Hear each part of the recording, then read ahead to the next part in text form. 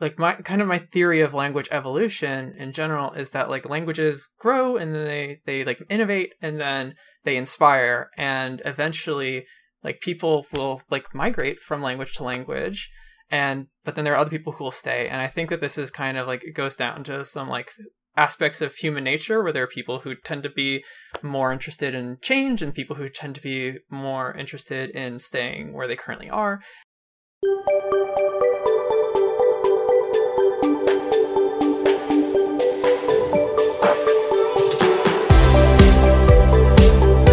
Welcome to ADSP, the podcast, episode 108, recorded on November 2nd, 2022. My name is Connor, and today with my co-host Bryce, we finished part 3 of our 3-part interview with Jane Lazare-Lusby while talking about the Rust programming language. Can you, how much can you say about what's been going on in Rust?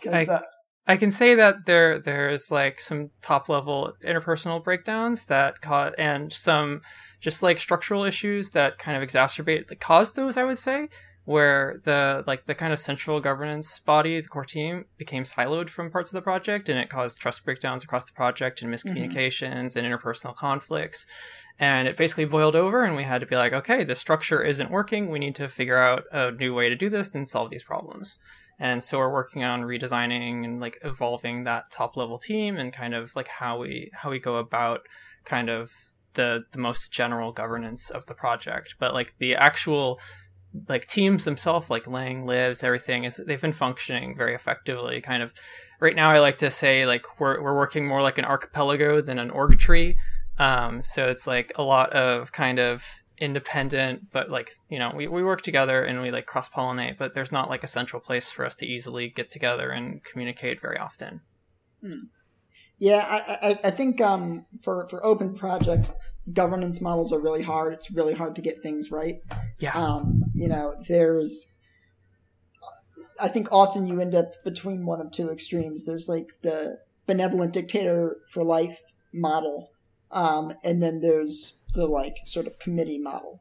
Yeah. And, which we termed it here. It's BDFL, benevolent dictator for life, and then there's BTFN, benevolent team for now. Yeah. And it's gonna catch on if I can remember it and not make the listeners wait. But it's gonna catch on. BDFL versus BTFN, which sounds like Rust is closer to. So you know, in so on the one extreme you have like the benevolent dictator for life, and on the other extreme you have like sort of what C++ has, which is where you have a you know, some sort of committee model where you have a large number of stakeholders, all of whom can hold up progress if they feel that something is being done wrong. And it's hard to be nimble when you have the large set of stakeholders. And it's when you have a much smaller set of stakeholders, you can be more nimble, but then you have the risk of that set of stakeholders becoming alienated from the community at large, or just having a small handful of people making decisions. It's hard to strike a balance, and I think the best processes are the ones that can evolve. Yeah, absolutely. Like self-repairing organizations are like super important. Like being able to have feedback loops and like actually being able to self-evaluate and be like, is this working? Like, is there something we should change? And being able to address those problems and being willing to try out new things, I think is like kind of critical components to an effective organization. Yeah. Yeah. So on Rust, does the core team,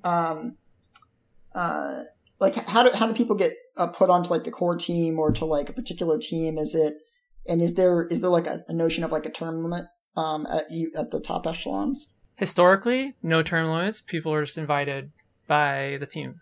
Right now, it's basically in flux. Right now, we have an interim governance body, which is the current members of core, the project directors to the board of the foundation, and all of the top level team leads. Top level teams being teams that do not have a parent team. And those like all the teams right now basically work the same way, where it's like invite, like you like if the if the teams recognize your work and think that they want to encourage it, they can invite you to the team, or you can ask them and be like, hey, I think I've been doing a bunch of work and I'd like to help out and I think I'd be a good fit. And they can be like, okay, sure, yeah, we agree. But it's not really well documented at the moment. It's like one of the things we're working on right now. Like I'm like, I can talk about kind of the draft of the RFC that we have in place of like what we're like looking at.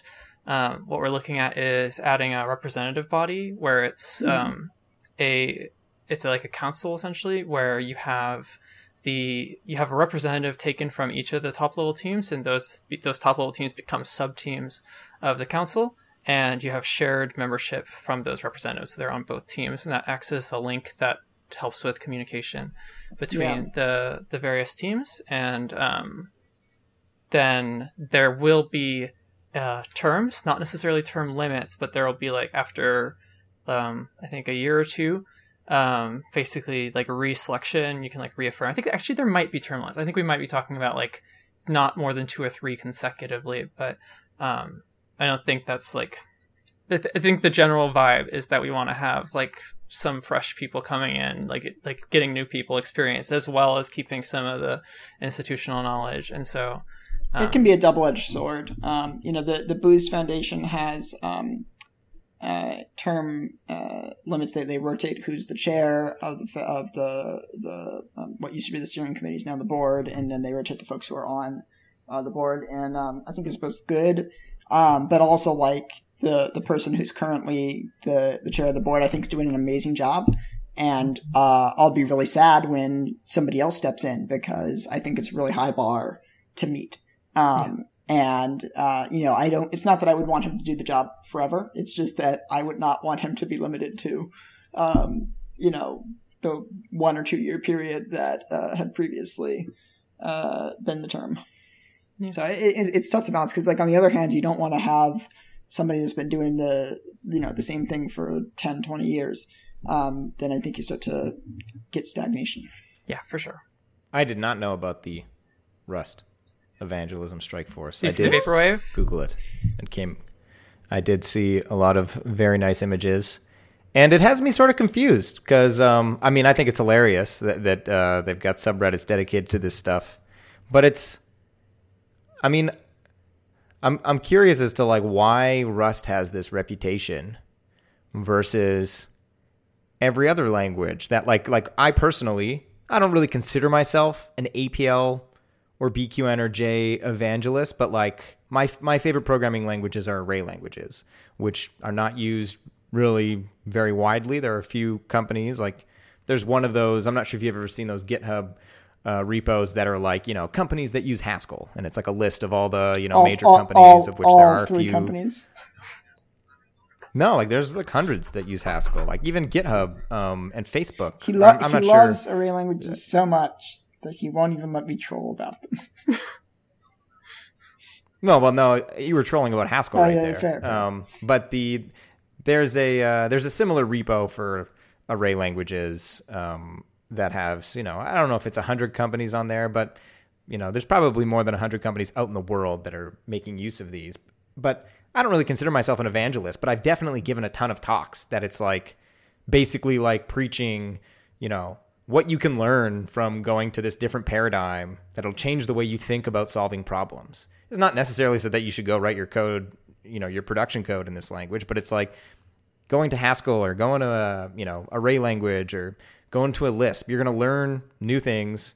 And even if it's just about the tools, like Haskell, I learned about Hugel, which I'm not sure if you're familiar with. There's a Rugel. I learned that Rust has Rugel. Yeah, which is friggin' amazing. Like Hugel is definitely, I'm not sure if it's top 3, but definitely top 5 coolest things I've ever discovered in terms of tools or IDE we should maybe explain functionality. What this is like for the listener who may be unaware. Yeah, very quickly. It's a little bit different because Haskell has type signatures and a really, really strong type inference engine.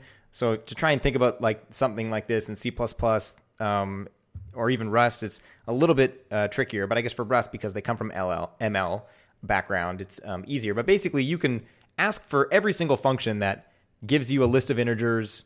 Given a list of integers, returns you a list of integers, such as reverse or shuffle or something like that. And if you wanted to find every function that takes a list of integers, a single integer, and then returns you a list of integers. It'd give you the functions like take and drop, or whatever your language is. I think Rust calls them take and skip. But it's phenomenal. And there's a few other features or tools, whatever you want to call them. And so the point is like you go to these different languages, you learn a lot of awesome things. And why is it that Rust, for some reason, has a got this whole subreddit thing of like trying to sell the language too hard? Because when really, a lot of the times when I'm listening to an Elixir podcast or a Python podcast, they're really doing the same thing, where they're like, Python 3.11 just came out and it's now 60% faster, unless if you're using NumPy, in which case it's 0% faster, because that's actually just calling C++ code. And they're all, promoting their language. So do you know why like Rust got, because it seems like every language does that to a certain extent. I definitely don't have like a clear answer, but I can like make some guesses. I think at one level the Rust community has like leaned into it and like has like they've participated in the meme and have perpetuated and amplified it to a degree. I think another element of it is actually just like the context from which you're viewing it from. I'm not sure that Rust has really this same like reputation amongst other language communities as much as it is like more in C++ and C. I'm not positive on this personally, like people from other communities can come like fact check that.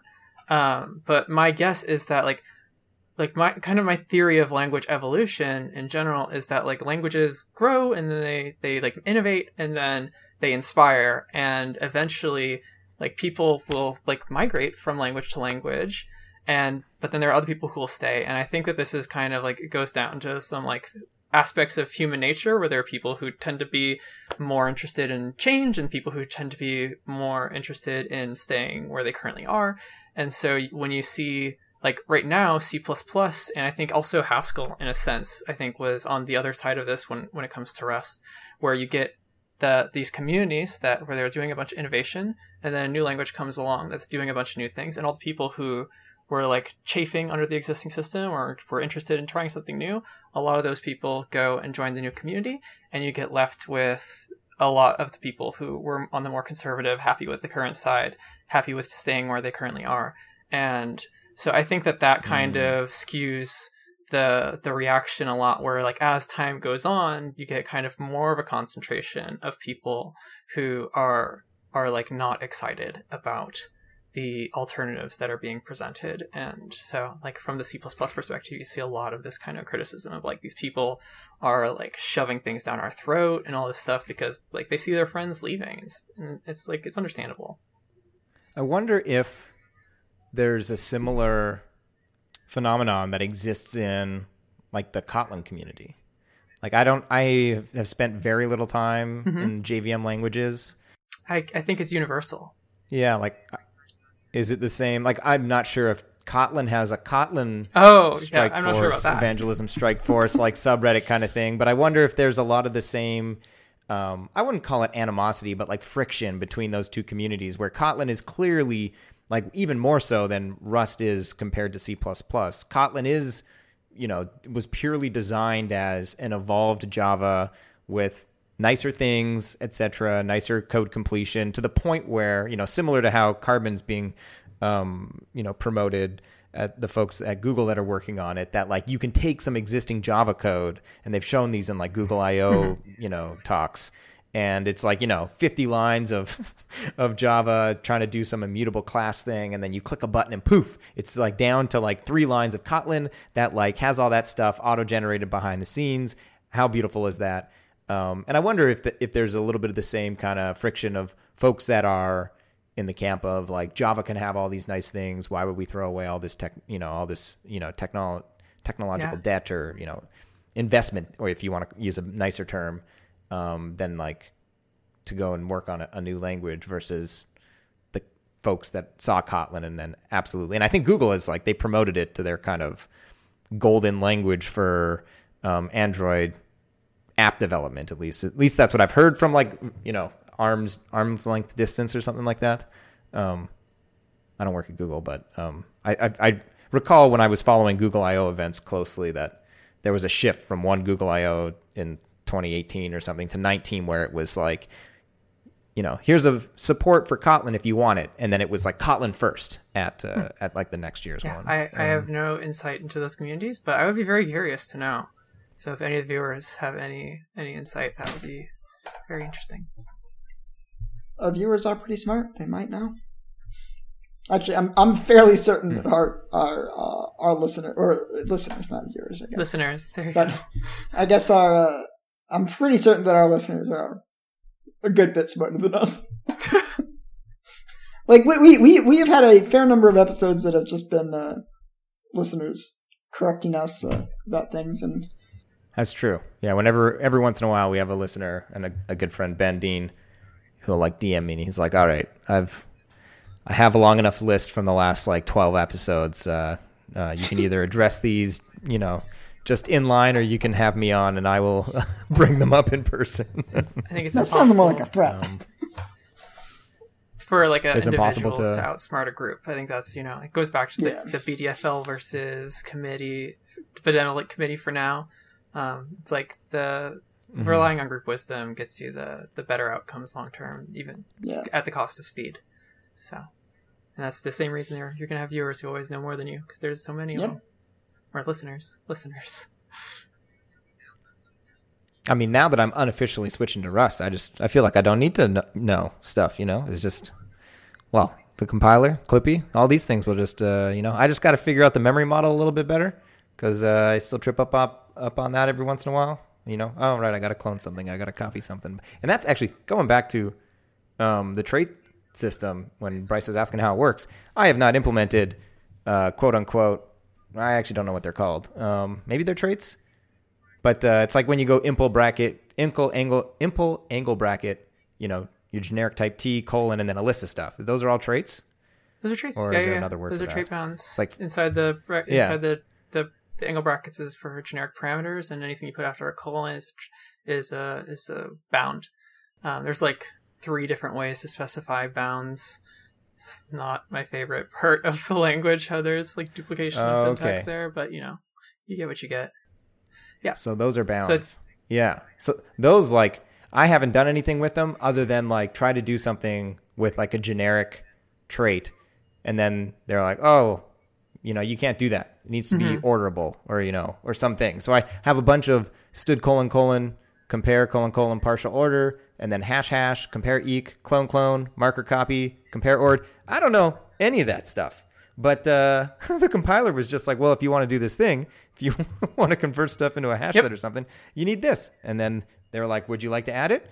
And I'm like, I mean, that sounds like a reasonable thing that I would like to do in order to get this code to work. And then I just, copy paste. And so that's the thing, is like, I don't know. It's like we're talking about our listeners being smarter than us. It's like I no longer feel like I actually have to be that smart to program in this language. Whereas like, previously I was memorizing tables of, the 1, 3, 5, 6, 7, 8, 9 rule in C++ of if you don't have a destructor, then you need this, blah, blah, blah. And now it's like, well, I don't care if that exists in Rust, because apparently I don't need to know it. The compiler will just tell me. Eventually you'll get there where you're like, know all that stuff, and then you're going to be like working on actual new features, or working at like doing whatever software development you're doing, and you're going to be an expert on something that's going to be relevant and that no one else knows about. Be able to make some cool contributions. So yeah, maybe that's why Rust has the reputation it does. So much, it seems, has been invested into the beginner experience that you just end up feeling like a superhero, and then like you want to go and tell people, oh my goodness, like this is so great. And anyways, we're at the time that we said we would stop. I probably do have to stop, because I got to be on a plane tomorrow and the day after, and then just in general.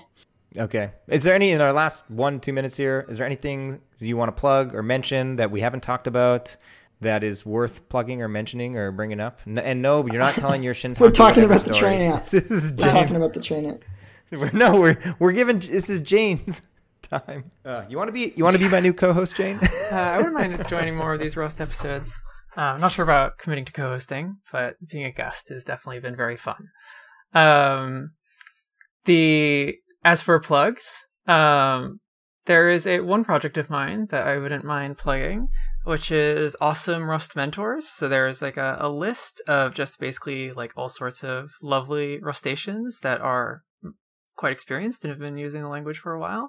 And basically, like, the languages they speak, time zones they're in, I think, definitely the topics of interest and contact info.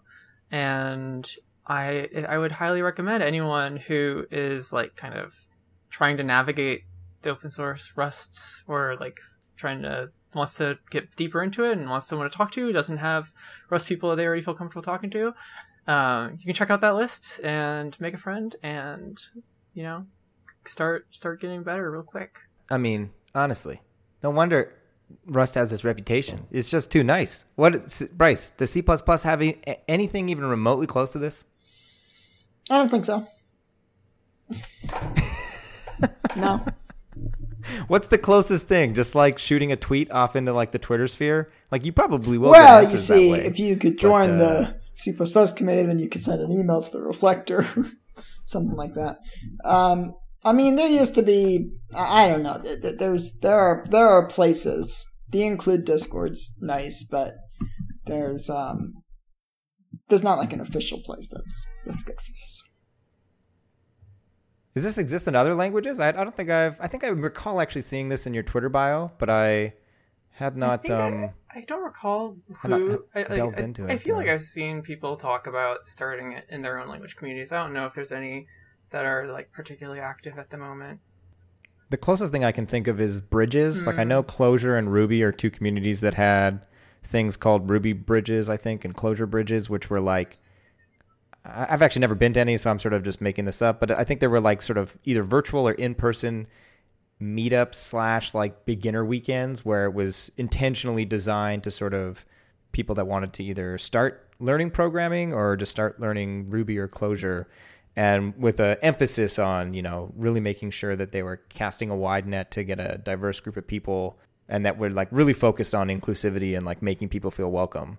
But that's definitely not the same as we have a Rust bridge, like, as well. Sort of, it's like a kind of distributed organization of like chapters and stuff that do, I think, the same thing. It's based on Ruby Bridge. This is more of like a kind of autonomous. It's just a website, and people just interact with it and are able to pull and like find people to talk to without having to really sign up for anything so formal.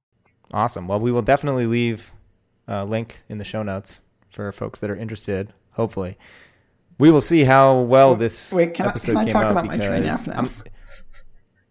Wait, how long is this going to take? It's not going to take long. I'm just going to read you. All right, Jane, hang in there. If you need to drop off secretly, silently. So I love Japan, but sometimes there's like an app or a website from the Japanese government that just causes me great anxiety. And so finally, the Japanese bullet trains, the Shinkansen, they now have a way where you can buy tickets online. This is like a new thing, like very advanced trains. They're always on time. If they're like 15 seconds late, they apologize. They're always on time, but like they only had a website recently, and now they have an app too. No two-factor authentication. Passwords have to be between 4 and 8 characters. What? It does not remember the passwords. 8 max? 8 max. Doesn't remember the password. Doesn't have any support for biometrics. Logs you out after 5 minutes. So you need to re-enter your password every 5 minutes. Please tell me it doesn't save payment info. It stores your credit card credentials and makes purchases without requiring any additional authorization like your CVV code. And you cannot make purchases between 11:30 p.m. and 5:30 a.m. It's just like I had to set a reminder to myself that like when I get back from Japan, go and delete my payment information from this app for when it is inevitably hacked. It just makes me very sad. That was kind of worth it, actually. I thought it was. And like it has a UI from like the 90s, which is sort of what I expect from pretty much any government website. But like the UI isn't as bad as I'd thought, but it's just so insecure. Makes me sad. Damn. Yeah. Thanks for listening. We hope you enjoyed and have a great day.